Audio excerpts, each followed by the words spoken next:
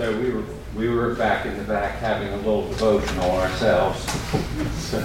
But it's so good to see you all again. I mean, during this time, and we need to have church, and we need to focus on what we're doing here, which is the worship of God. So I don't have any announcements. So let's hear the call to worship. Great and marvelous are your works, Lord God Almighty. Just and true are your ways, O King of the saints. Who shall not fear, O Lord, and glorify your name? For all nations shall come and worship before you, for your judgments have been manifest. So let us rise and worship God in the name of the Father, and of the Son, and of the Holy Spirit. Amen. Amen.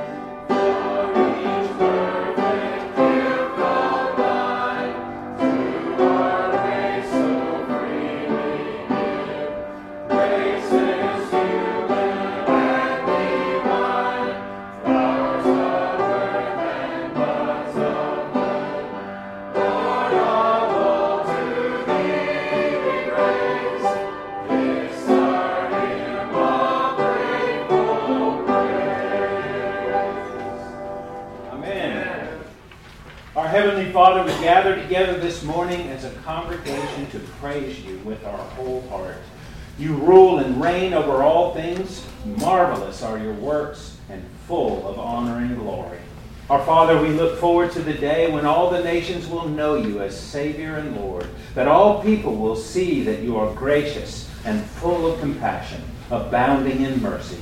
And as we worship you this morning, we pray that you will be pleased to meet with us. Remove our sins from us, we pray, and write your law upon our hearts. And teach us to pray as you taught your disciples, saying, Our Father, who art in heaven, hallowed be thy name. Thy kingdom come, thy will be done, on earth as it is in heaven. And give us this day our daily bread, and forgive us our debts, as we forgive our debtors. And lead us not into temptation, but deliver us from evil. For thine is the kingdom, and the power, and the glory forever. Amen. Our God is the God of salvation. And to God, the Lord, belong deliverances from death, But God will wound the head of his enemies. The hairy scalp of the one who still goes on in his trespasses. The Lord said, I will bring back from Bashan. I will bring them back from the depths of the sea. But your foot may crush them in blood. And the tongues of your dogs may have their portion from your enemies. They have seen your procession, O God. The procession of my God, my King, into the sanctuary. The singers went before, the players on instruments followed after. Among them were maidens playing timbrels. Bless God in the congregations. The Lord from the mountain of Israel. There is little Benjamin, their leader. The princes of Judah, their company. The princes of Zebulun and the princes of Naphtali. Your God has commanded your strength. Strengthen, O God, what you have done for us. Because of your temple at Jerusalem, kings will bring presents to you. Rebuke the beasts of the reeds. The herd of bulls with the calves of the people. Till everyone submits himself with pieces of silver. Scatter the people who delight in war. Envoys will come out of Egypt. Ethiopia will quickly stretch out her hands to God. Sing to God, you kingdoms of the earth. Oh, sing praises to the Lord, to him who rides on the heavens of heavens, which were of old. Indeed, he sends out his voice, a mighty voice. Ascribe strength to God. His excellence is over Israel. And his strength is in the clouds. O God, you are more awesome than your holy places. The God of Israel is he who gives strength and power to his people. Blessed be God. The Lord is near to all who call upon him in truth. He will hear their cry and save them.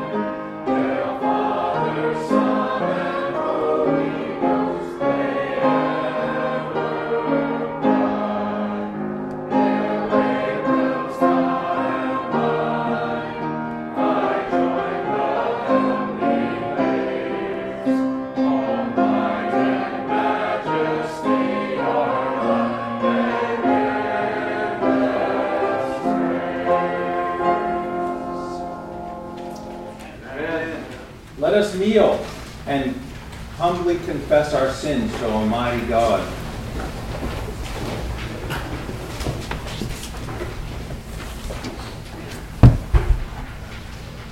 Most holy and merciful Father, we acknowledge and confess before you our sinful nature, prone to evil and slothful in good, and all our shortcomings and offenses against you.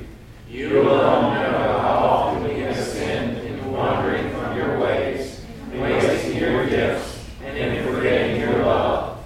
O Lord, have mercy on us, who are ashamed and sorry for all wherein we have displeased you. Teach us to hate our errors, cleanse us from our secret faults, and forgive our sins for the sake of your dear Son. O most holy and loving Father, send your purifying grace into our hearts, that we may henceforth live in your light and walk in your ways, according to the commandments of Jesus Christ our Lord. Amen. Arise. Hear the good news. But this is the covenant that I will make with the house of Israel after those days, says the Lord. I will put my law in their minds and write it on their hearts, and I will be their God, and they shall be my people. No more shall every man teach his neighbor, and every man his brother, saying, Know the Lord, for they all shall know me, from the least of them to the greatest of them, says the Lord. For I will forgive their iniquity, and their sin I will remember no more. So, brothers and sisters, your sins are forgiven, and your lives are rescued in our Lord Jesus Christ and his victory over the grave. Believe this and rejoice.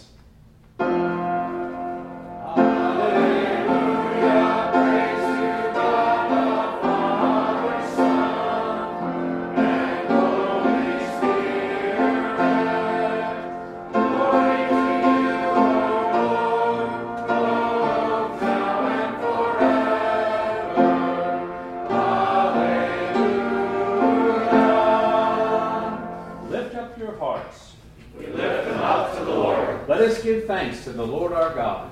It is proper and right to do so. Let's turn in our Bibles to Deuteronomy chapter 8, and I'll be reading from verse 1.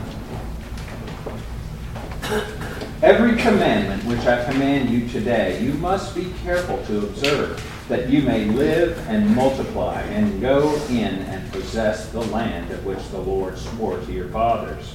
And you shall remember that the Lord your God led you all the way these 40 years in the wilderness, to humble you and test you, and know what was in your heart, whether you would keep his commandments or not. So he humbled you, allowed you to hunger, and fed you with manna, which you did not know, nor did your fathers know, that he might make you know that man shall not live by bread alone, but man lives by every word that proceeds from the mouth of the Lord. And then in the book of 1 Corinthians, chapter 10, starting in verse 14. Therefore, my beloved, flee from idolatry. I speak as wise men, for judge for yourselves what I say. The cup of blessing which we bless is not the communion of the blood of Christ. Is it not the communion of the blood of Christ? The bread which we break, is it not the communion of the body of Christ? For we, though many, are one bread and one body, for we all partake of that one bread. The word of the Lord. Thanks be to God. Please be seated.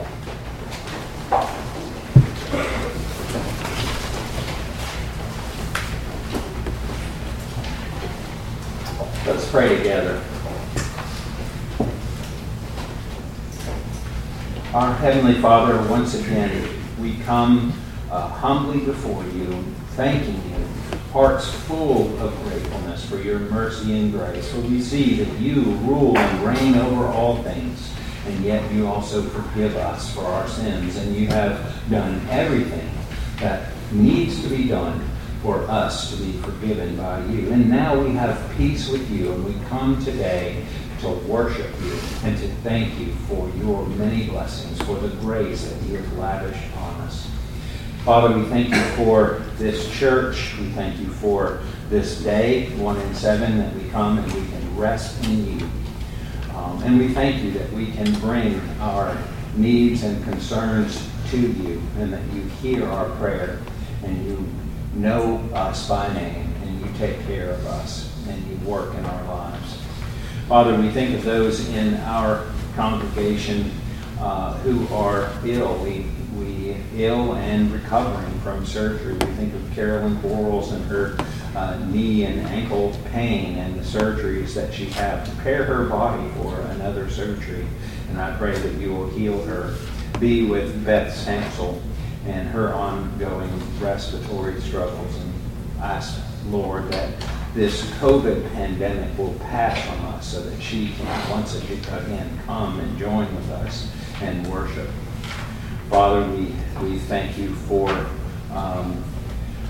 the privilege that we have of worshiping, and I ask that you'll be with our church as we go through this time, as we are, one, dealing with the pandemic, but two, dealing with being without a pastor. And I pray that you will call that man to us. Help us to be patient during this time and to be focused on your will for us. And I pray that you will bring us the right leader, the right pastor to bring the word to us and to lead us and shepherd us.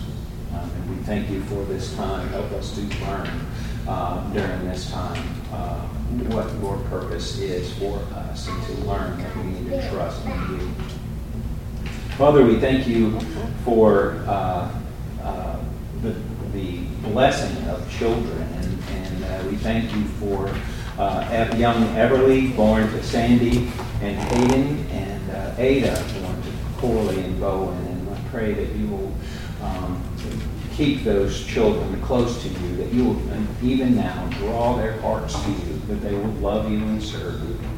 We pray for William and Bailey and the young child that they are about to bring into this world. Be with Bailey as she goes through this time of pregnancy, and comfort her and help her and encourage her. And be with William as he supports her. And again, we ask that even now you will work in the heart of that young one to love you all the days of its life. Father, we pray for our nation during this time, for revival and for peace. And we see your hand moving, and we do not know where you would have things, but we do ask and pray that your name will be glorified through this season and through our election, and that those who you choose to put in governance over us, I pray that you will guide their hearts and their hands, and that your law and your covenant and your grace will be known throughout this nation. We stand and watch and look for your moving in this historic time. Father, now as we go to worship, we thank you for your word, and we thank you for the preaching of your word. And I ask that you will guide our hearts now and help us to focus on what you would have us learn. And we pray that all that we do here today will be pleasing in your sight. In Jesus' name, amen.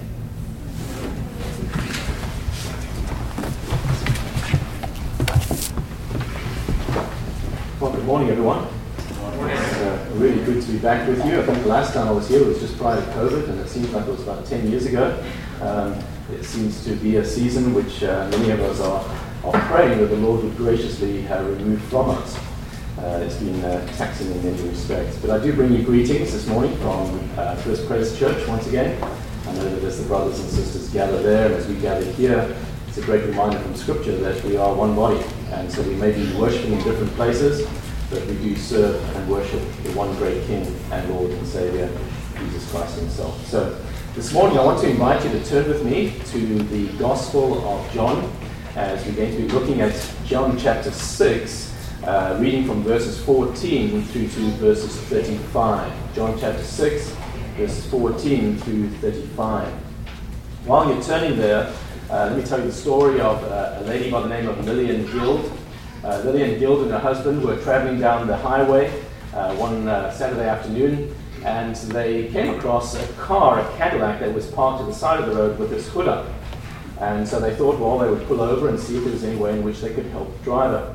So they pulled over, and immediately and somewhat sheepishly, the driver came across them and said, look, I was actually late for a business meeting, and so I neglected to refill my car with gas, and hence I find myself in this predicament. Well, it just happened by chance that the Guilds had an extra gallon of gas in their trunk, and they put it into the vehicle, but they explained, look, this is going to be enough to get you to the gas station without, a couple of miles down the road.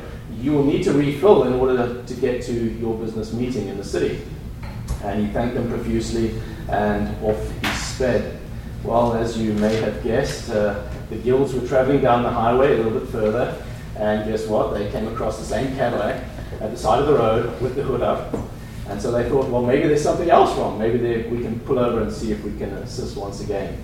And again, the driver came across and said, you know what? I was so late for my business meeting, I actually decided to hope and pray that the gallon of gas you gave me would be sufficient to get me to the meeting. But of course, he finds himself in a similar predicament. Well, in some ways, we listen to stories like that, and I'm sure it's never happened to anyone in here. Just to kind of clear it, on my first date with my now wife, we ran out of gas on the highway, and so this is very close to home. Not once, let me say not twice, just once we ran out of gas. But it almost seems foolish and illogical that you would not take the advice to refill the gas tank in order to get to one's destination. And part of the reason for using this analogy is that I wonder how many of us as Christians sometimes don't approach our lives as believers in a similar fashion. We can be so busy pressing on to the next meeting, going to the next part of the agenda, even doing Christian work. In other words, we live in a culture which is go, go, go, go, go, but in actual fact we forget or we neglect to pause and to refuel. We're so busy running on empty and we don't even realize it until calamity strikes. And it's passages like the one that's before us that I honestly do believe that God has given to us as a reminder to us as believers, as His children, that we need daily manna, that Christ alone is the one who is sufficient. He alone is the one that truly satisfies. But we have the responsibility to come to Him and to sit at His feet, to sit under the Word, to read and to pray, to fellowship with God, so to speak, to commune with Him, so that we can be prepared for whatever it is that the next day or two has in store for us. God graciously does use His Word to prepare us and to nourish us and to send us forward. And of course, we don't come out of obligation to the Word. But it ought to be that we come because we desire to come to the one who is life, knowing that He gives life and He continues to sustain life. And that's part of what we're going to look at and tease out this morning. So let's read John chapter 6, and we're going to be reading from verses 14 through 35, and then we'll come to the Lord in prayer. Just prior to verse 14, Jesus has just performed the miracle of feeding the 5,000. And then we pick up in verses 14 where He says, when the people saw the sign that He had done, they said, this is indeed the prophet who is to come into the world. Perceiving then that they were about to come and take Him by force to make Him king, Jesus withdrew again to the mountain by Himself. When evening came, His disciples went down to the sea, got into a boat, and started across the sea of Capernaum, or to Capernaum. It was now dark, and Jesus had not yet come to them. The sea became rough, because a strong wind was blowing. And when they had rowed about 3 or 4 miles, they saw Jesus walking on the sea, coming near the boat, and they were frightened. But he said to them, it is I, do not be afraid. Then they were glad to take Him into the boat, and immediately the boat was at the land to which they were going. On the next day, the crowd that remained on the other side of the sea saw that there had been only one boat there, and that Jesus had not entered the boat with his disciples, but that his disciples had gone away alone. Other boats from Tiberias came near the place where they had eaten the bread after the Lord had given thanks. So when the crowd saw that Jesus was not there, nor his disciples, they themselves got into the boats and went to Capernaum seeking Jesus. When they found him on the other side of the sea, they said to him, "Rabbi, when did you come here?" And Jesus answered them, "Truly, truly, I say to you, you are seeking me not because you saw signs, but because you ate your fill of the loaves. Do not work for the food that perishes, but for the food that endures to eternal life, which the Son of Man will give to you. For on him God the Father has set his seal." Then they said to him, "What must we do to be doing the works of God?" And Jesus answered them, "This is the work of God, that you believe in him whom he has sent." So they said to him, "Then what sign do you do that we may see and believe you? What work do you perform? Our fathers ate the manna in the wilderness, as it is written, he gave them bread from heaven to eat." Jesus then said to them, "Truly, truly, I say to you, it was not Moses who gave you the bread from heaven, but my Father gives you the true bread from heaven. For the bread of God is he who comes down from heaven and gives life to the world." They said to him, "Sir, give us this bread always." Jesus said to them, "I am the bread of life. Whoever comes to me shall not hunger, and whoever believes in me shall not thirst." Amen. Praise God for his word. Let's bow our heads, shall we? Father, we thank you so much for the privilege of calling us together this morning to be gathered together in this place, within this community, to sing your praise, to come before you in prayer, but most importantly to sit under the worship, the reading and the preaching and the worship of the word. And so, Father, we pray that by your Spirit you would take your word and you would plant it deep within each and every one of us here. Lord, use it to stir our consciences, use it to draw us closer to you as the living God. And Father, most importantly, may you be the one that receives the glory and the honor and the praise. We pray this for Christ's sake. Amen.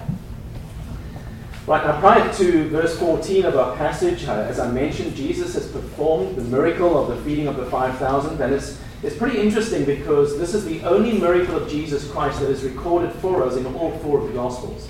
And commentators have obviously wondered why it is the only one, but it does seem to indicate that this miracle plays a central and a pivotal part in the life and ministry of Jesus Christ.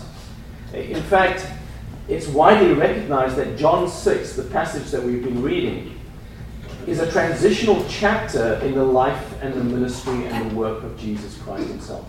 At the beginning of the chapter, he's surrounded by thousands and thousands and thousands of people who have just been the witnesses of the feeding of the 5,000. And they want to continue to hear more and to see more of these miracles. But by the end of the chapter, Jesus Christ is sitting alone with his 12 original disciples.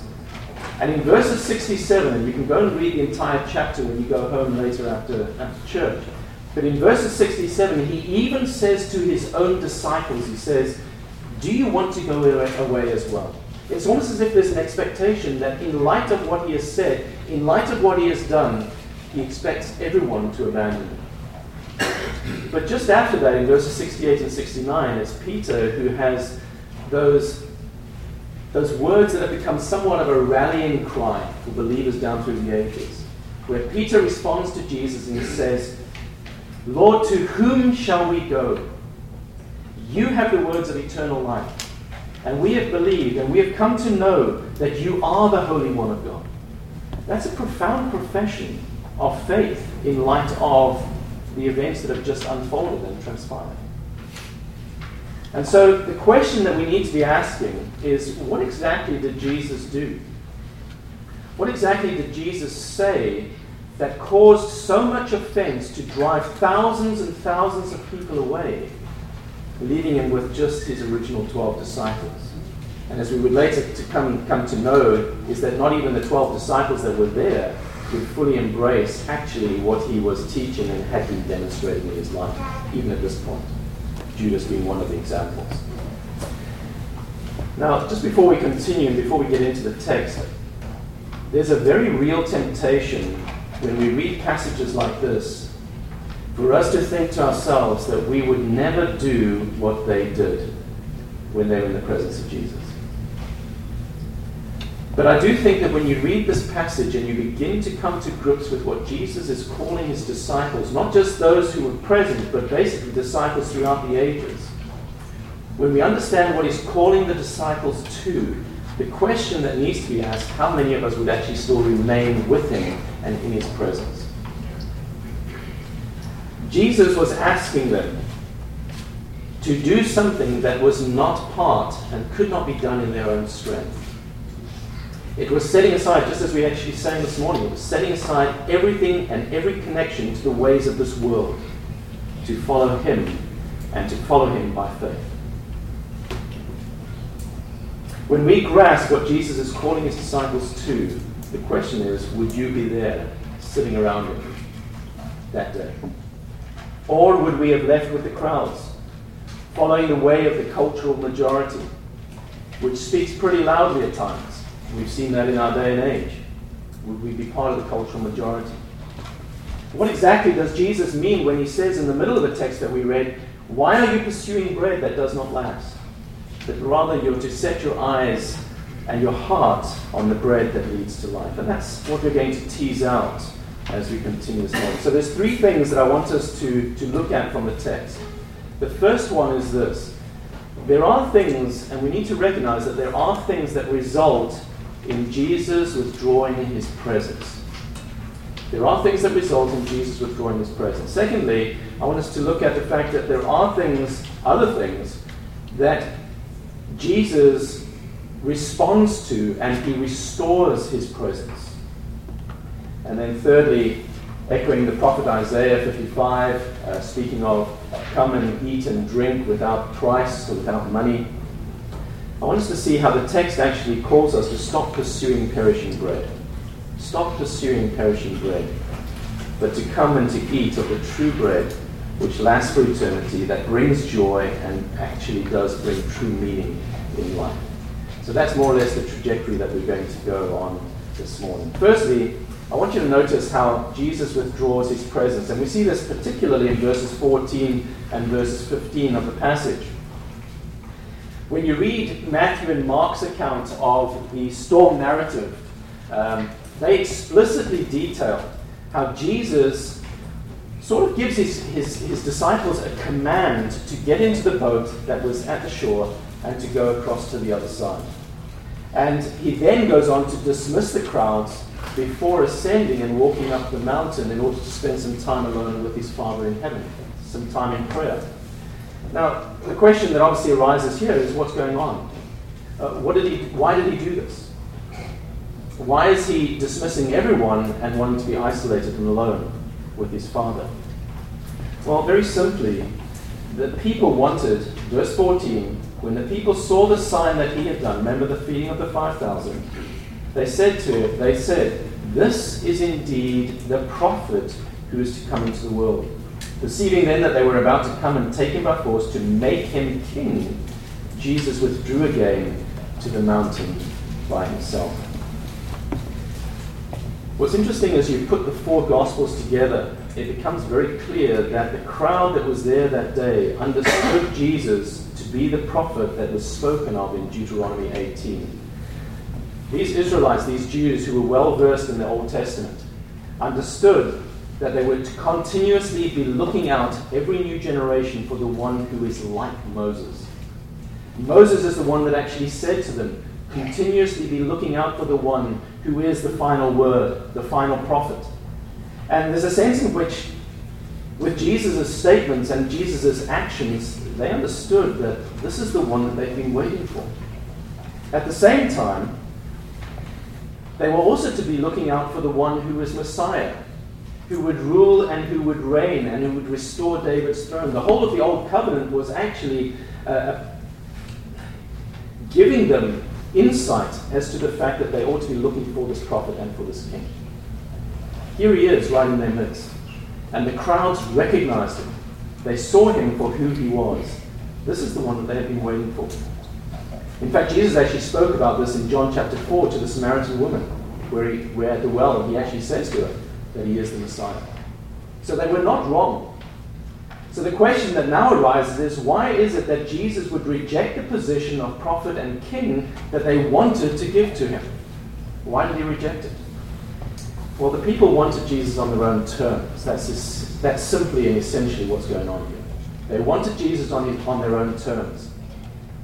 He was to be their religious leader, and he was to be their political spokesman, but in a way that required absolutely no sacrifice, and certainly not the role of being a priest. They wanted the prophet, they wanted him as king, but not the priest, and certainly not the suffering servant, which ultimately is the reason that he came. They wanted him as God's leader. They were searching after God's leader, but not God's lamb. They wanted order and structure according to the world's systems, the world's ways, but not God's ordained means, which was through the cross.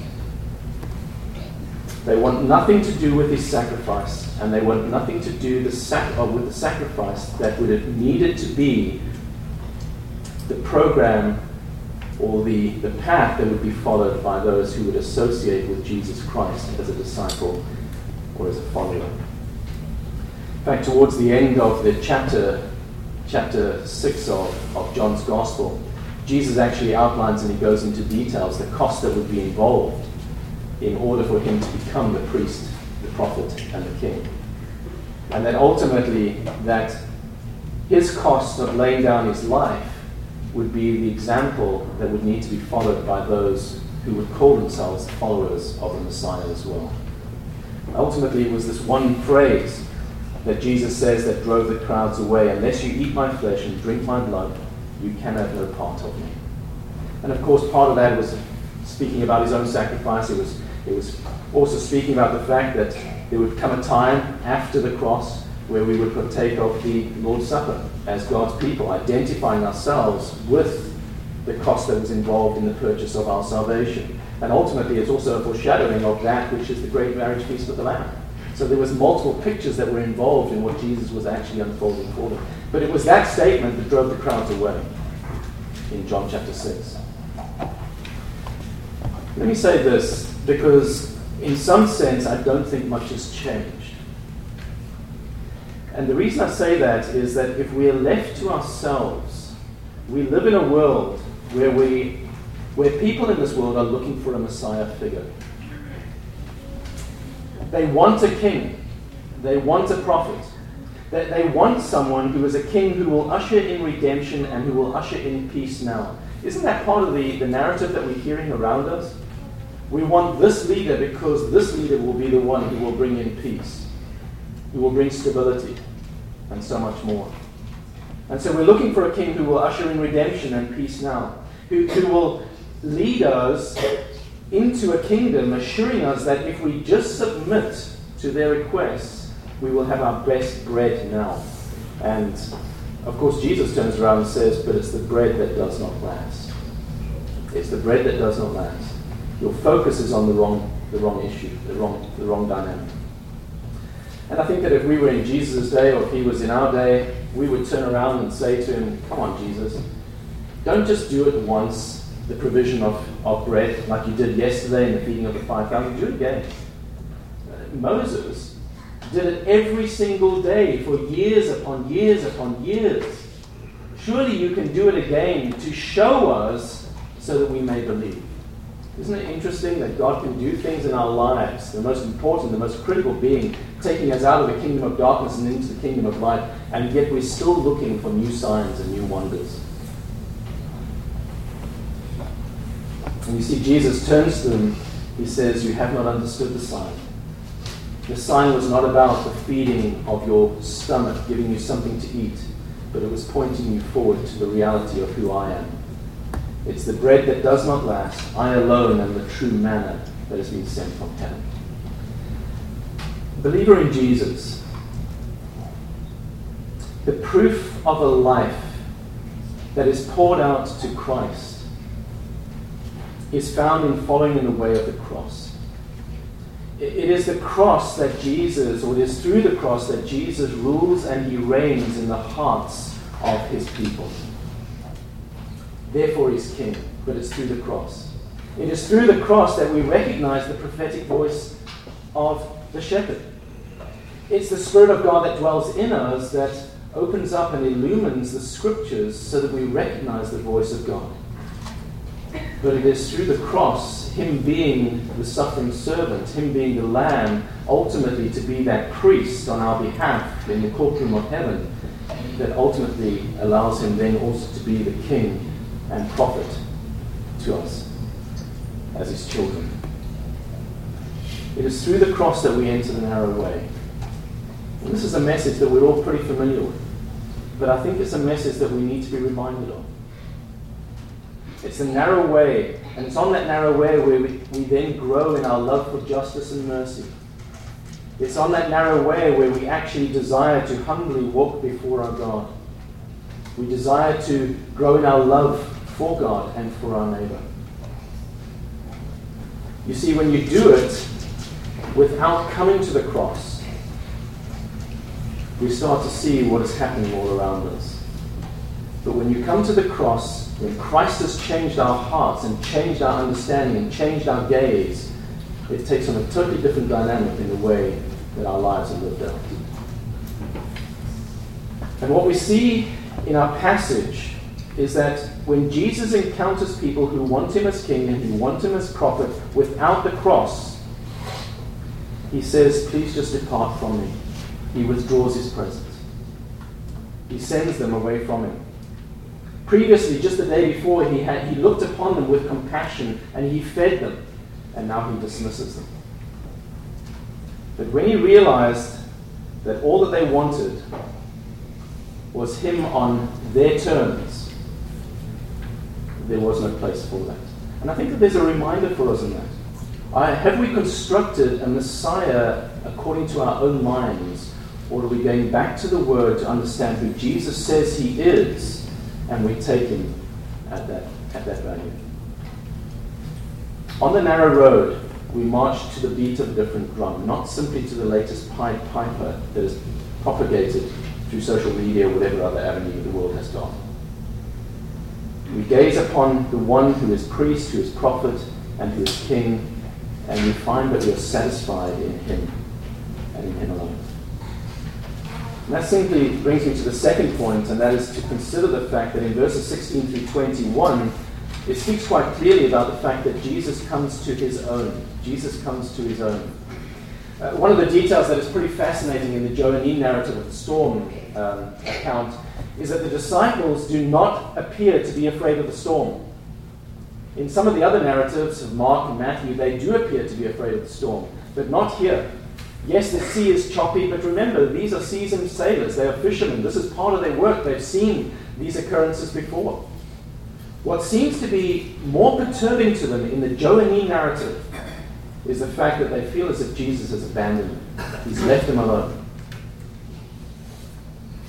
Now, here they are out in the storm. They're pulling on the oars, they're pulling on the sails, they're trying to make it through. As Mark's account details, it is Jesus who is watching them from the mountain. Remember, he's gone up the mountain to go and spend some time in prayer. He has not taken his eyes off of them as they have set sail to go across to the other side. What a beautiful reminder. Brothers and sisters, whatever the storm that you're going through, whatever situation of life that you're going through, Jesus has not taken his eyes off of you. And the Father himself has you firmly within his grip. That's meant to be a tremendous encouragement and a reminder of the love and the mercy and the grace of God towards us. And so here we have Jesus watching them from the mountain. He's the one that sees the danger that is coming as the swells become larger. And he has compassion upon them, and he goes out to go and meet them in the middle of the water. And they're more terrified by his presence than they are with the storm. Friends, how real is Jesus to you? One commentator that I was reading saying, has Jesus ever frightened you? If not, he asked this question: Have we truly met the living Messiah? I don't know about you, but when I read that for myself, it kind of got my conscience, it got me thinking. And what he was doing was, he was actually picking up on the narrative of Luke chapter 5, where Peter meets Jesus Christ for the first time, and he says, "Depart from me, for I am a wicked man." You see, when we meet and when we encounter the living Messiah, when we encounter Jesus for who he is, we're undone. That's the narrative of most of the people in the Old and the New Testaments. You think of Abraham, Moses, Isaiah, you think of Ezekiel. When you meet the Holy One of Israel, you're then forced to be made aware of your own depravity, your own sin. And it's meant to undo you, so that you come to the end of yourself and you throw yourself at the mercy and grace of the one who has revealed himself in Scripture. And yet, notice as well, as we see in this text, Jesus always says to those who cry out to him, "Fear not, it is I. I am here, I love you, I am with you, I will not leave you, I will not forsake you. I have you in the very palm of my hand. You are my brother, and from the Father's perspective, you are my child." Those are words that we need to be reminded of. We need to hear continuously. And not just in every season of life, but I think most importantly, with all that's happened and transpired in the last 5 months. I don't know how it's affected you, but for most people, it's been a roller coaster. Emotionally, mentally, physically, perhaps even spiritually. As you've just gotten through and clung to Christ for one day at a time. COVID viruses, change and uncertainty all around. Peaceful protests that turn to riots. We've seen stealing, there's been destruction. Supreme Court decisions that could carry huge implications, not just for society, but for the church in the years to come. There's a massive clash of worldviews that's happening right before us. The one part of the worldview is this, is that we're living in a society which wants a king and is looking for a prophet, but has rejected the Lamb. And yet there's the Christian worldview, whereby we embrace God as king and as prophet, and we've embraced Jesus Christ as the Lamb. And we know that he is with us and he is for us. But it means that there's a cost involved in the way that we live out our lives and our orientation and our gaze. We were just talking about this before the service. As Reformed Christians, we're part of that Reformed community at least.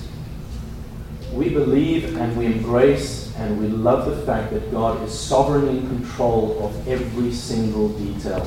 Even these last few months where Christians have been thrust out into the waves, so to speak.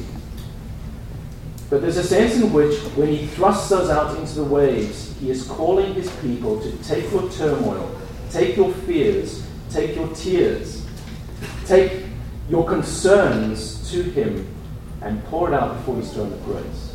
Don't try and deal with this in your own strength and your own strength. We are to go to our Savior, to our Heavenly Father, for sustenance and for an infilling, so to speak, and for a feeding. Just this morning, in that pastoral prayer, there's a prayer for revival. If you're a church that is praying for revival, as many churches across the United States are, they're praying that God would visit the United States afresh, pouring out his Spirit, bringing people to a place where they're brought to the end of themselves. Well, we need to understand that God begins with that in the church.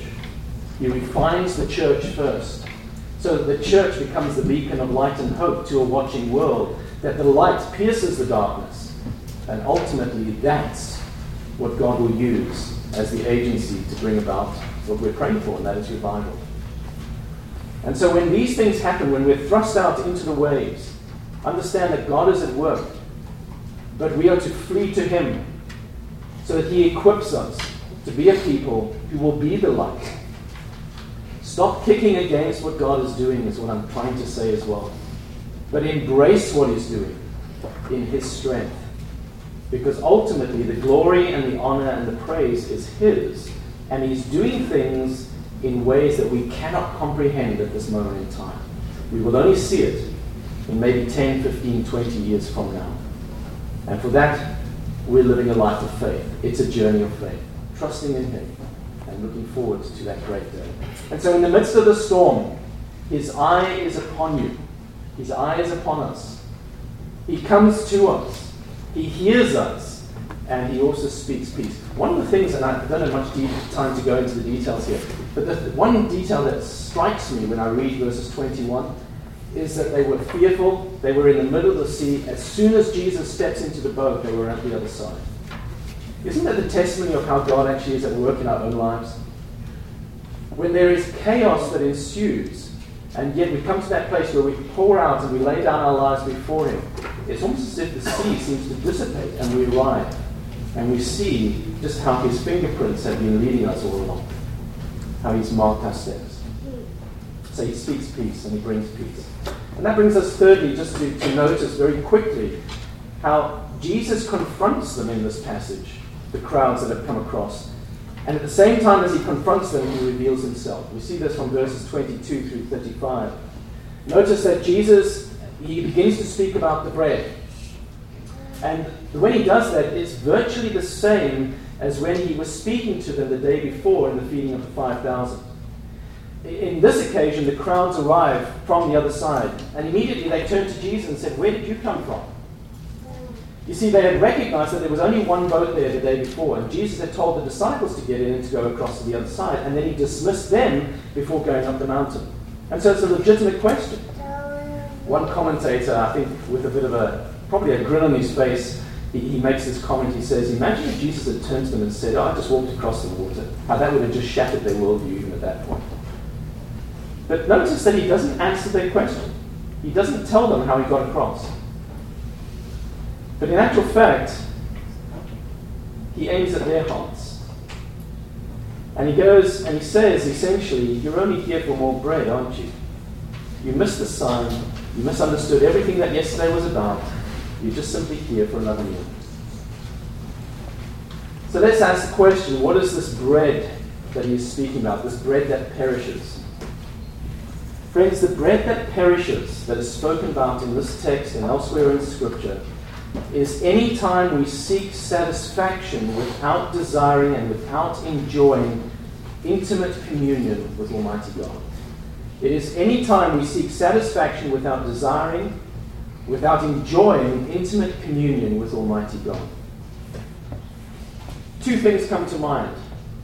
It's those occasions when we stop short of intimate communion with God because we're busy picking up the crumbs of His kindness and His goodness. And so we stop and we enjoy the crumbs from His hand, but we don't enjoy Him. Or it might be the occasion where we actually think that there's something more to Jesus. There's got to be something that's more fulfilling than Jesus. And so we move beyond Jesus Christ to something. It's Jesus plus. And you can list whatever you'd like to add there. Friends, any time we fall short or beyond, or go beyond intimate communion with God, with Jesus, it cannot satisfy. That's the bread that does not last. It's a momentary thing. You remember Jesus' statement elsewhere in the Gospels where He says, seek first His kingdom and all these other things will be added to you. You know, there's a sense in which the ways in which we seek God's face, not because we want Him or because we long for intimacy with Him, but because we are after what He gives, that is the bread that does not satisfy. And yet, that bread, in other words, the necessities of life, even the luxuries and the comforts that we have in this life, they're all made to point us and to cause us to run to Him in thanksgiving and praise, so that we may feed on that which truly does last and which truly does satisfy and nourish. How quickly we forget that everything that our culture sets before us, whether it be materially or ideologically, whatever our culture sets before us, it cannot suffice. It cannot suffice. Augustine, back in the 400s, is the one who said that God created us for Himself and we are restless until we rest in Him. You could change that to say that we are restless until we feast upon Him, that we feed on Him. So, where do I find rest in a restless world? Where is the food that satisfies and nourishes? Well, Jesus actually tells us. He says, as he reveals himself, he says, I am the bread of life. Whoever comes to me shall not hunger. And immediately we should be thinking back to the encounter of Moses at the burning bush. I am that I am. That's the totality of God's identity. And here Jesus is saying one facet of that is, I am the bread of life. I am the one that actually truly satisfies. Let me conclude with this. Friends, one of the true signs of our being born again is a deep-seated hunger for intimacy with God. We long to be in his presence. We long to read the Word and for the Spirit of God to bring it to life and to feed us so that we know that we have met and communed with God and that our hunger has been satisfied. We long for that. And it may vary in terms of the intensity from day to day. Sometimes it may feel as if we're just going through the motions. But there's a sense in which we're doing that out of obedience because we want to know him. And so there's this deep-seated hunger for intimacy, to feed upon him. And he does this because the Spirit of God in us, that gift of God, wants us to commune and to come to Jesus to commune with the Father. He gives us new passions. We've given new affections. We've given new desires. We've given a new gaze. We have been absolutely taken in by the one who has changed us. And so we want to spend time with him. One Puritan wrote this. He said this: when friends fail, and when flesh fails, and when heart fails, yes, and all life fails. In other words, when God has brought us to the end of ourselves, Christ will not fail, but will stand by and he will strengthen you. And he will be a light to you in your darkest hours, a stay to your spirits when they are ready to sink within you. Great encouragement from one of the Puritans. It was Thomas Vincent who wrote that about 450 years ago. So how will you respond to all of this? That's the question that is set before us. How will you respond? Is Jesus Christ truly enough today, tomorrow, and forever? Will you follow his call to a sacrificial life, living differently to the way of the world? To hunger and to feast upon him, today, tomorrow, and forever. And one day, when these days are through and we've breathed our last, we will see him for who he truly is. You know, this morning we're going to be coming to the meal, the table of the Lord. And there's a sense in which this passage, as much as it's speaking upon feeding spiritually upon Jesus Christ in his word, it's also a foreshadowing of what Jesus would institute with regards to the Lord's table. And then we get to tangibly actually partake of that which we've been speaking about in the scriptures. And so I don't know where many of you are or where all of you are, but there may be some of you here who have not trusted in Jesus Christ. And the invitation this morning is come and eat. Stop playing around with things that will not satisfy, but come and eat upon Jesus Christ. Repent of your sin and follow him. Come to him. But I'm pretty sure that there are others here that perhaps you've wandered from the way. You've tried to seek satisfaction and nourishment in the things that the world has to offer. Perhaps you've just allowed yourself to be taken off of the narrow path. And this morning, Jesus once again says, come back. Come back, my brother. Come back, my sister. Come back. And feed upon me. I alone can truly satisfy.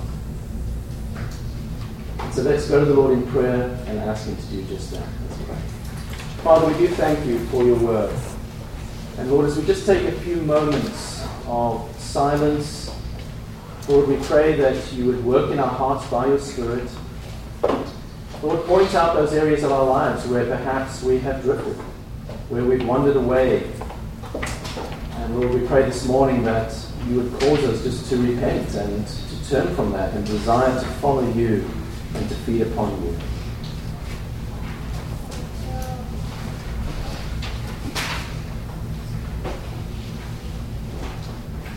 Father, we do pray that each and every one of us who is present here this morning would be able to say, as Peter said, to whom can we go?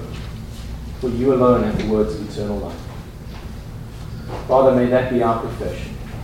today and tomorrow, until we see you in glory one day. We pray this for Christ's sake. Amen.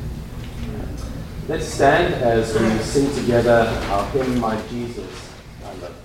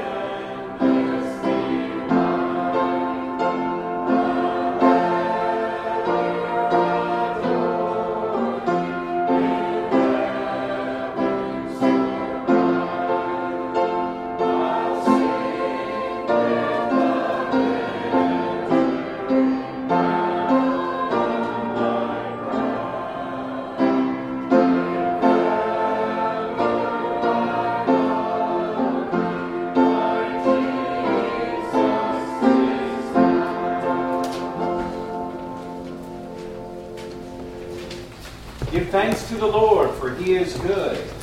His mercy endures forever.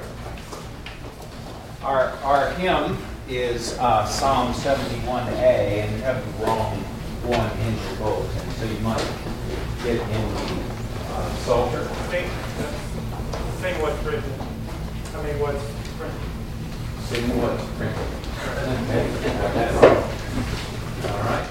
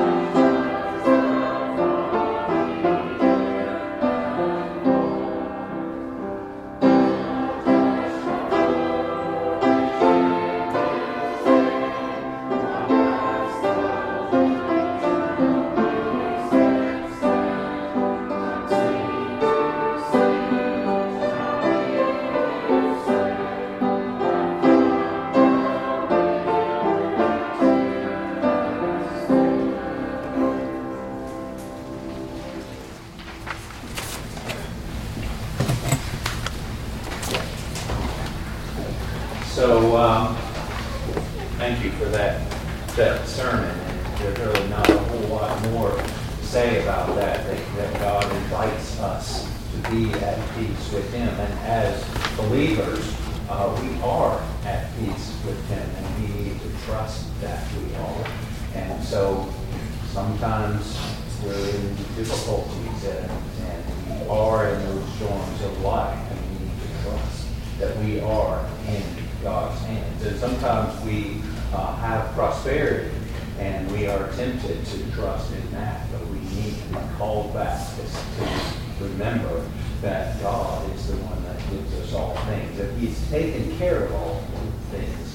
And so all of those concepts, all of those principles and thoughts are in this table before us, where God provides for us, and He's done everything that we need. He has removed our sins as far as the east is from the west, and He invites us to come and sit and eat with Him in the presence of our enemies. He invites us to come at peace with Him, and this table displays once again that the grace that He lavishes upon us is free, and there is no cost to us, and yet it will cost you everything. It will cost you your life. And every week we get to come and we get to see this displayed before us. So that is what we have before us. For I received from the Lord that which I also delivered to you, that the Lord Jesus, on the same night in which He was betrayed, He took bread, and when He had given thanks, He broke it. Please pray with me. Heavenly Father, again, we thank You for the mercy that You have lavished upon us. We thank You for Your grace, for the forgiveness of sins, for our knowing that we are in prosperity and health and in difficulty, that we are in Your hands and in control of all things, and that You love us and care for us, have forgiven us. We thank You for this. We thank You for the body. We thank You for the crucifixion, the death, and the resurrection. Amen.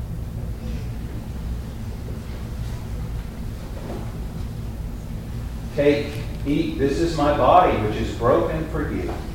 Do this in remembrance of me.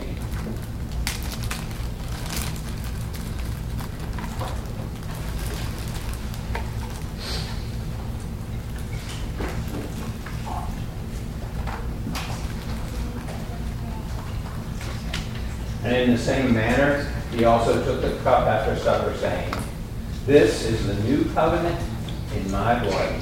This do as often as you drink it in remembrance of me.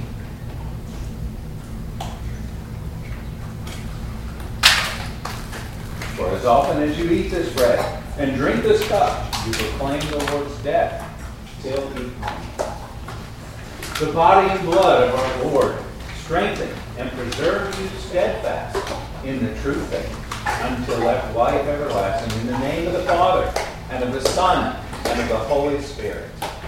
Amen. Amen.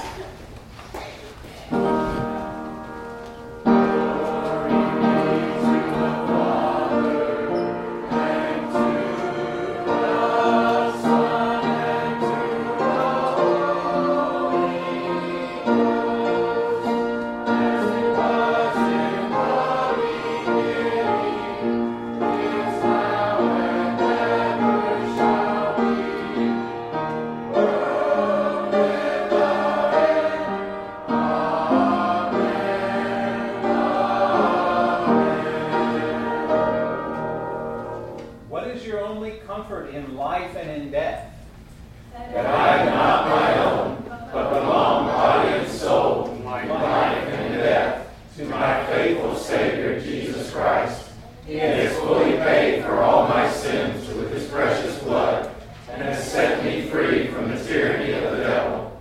He also watches over me in such a way that not a hair can fall from my head without the will of my Father in heaven. In fact, all things must work together for my salvation, because I belong to Him. Christ, by His Holy Spirit, assures me of eternal life, and makes me wholeheartedly willing and ready from now on to live for Him. Now to him who is able to keep you from stumbling and to present you faultless before the presence of his glory with exceeding joy. To God our Savior, who alone is wise, be glory and majesty, dominion and power, both now and forever. Amen. Amen.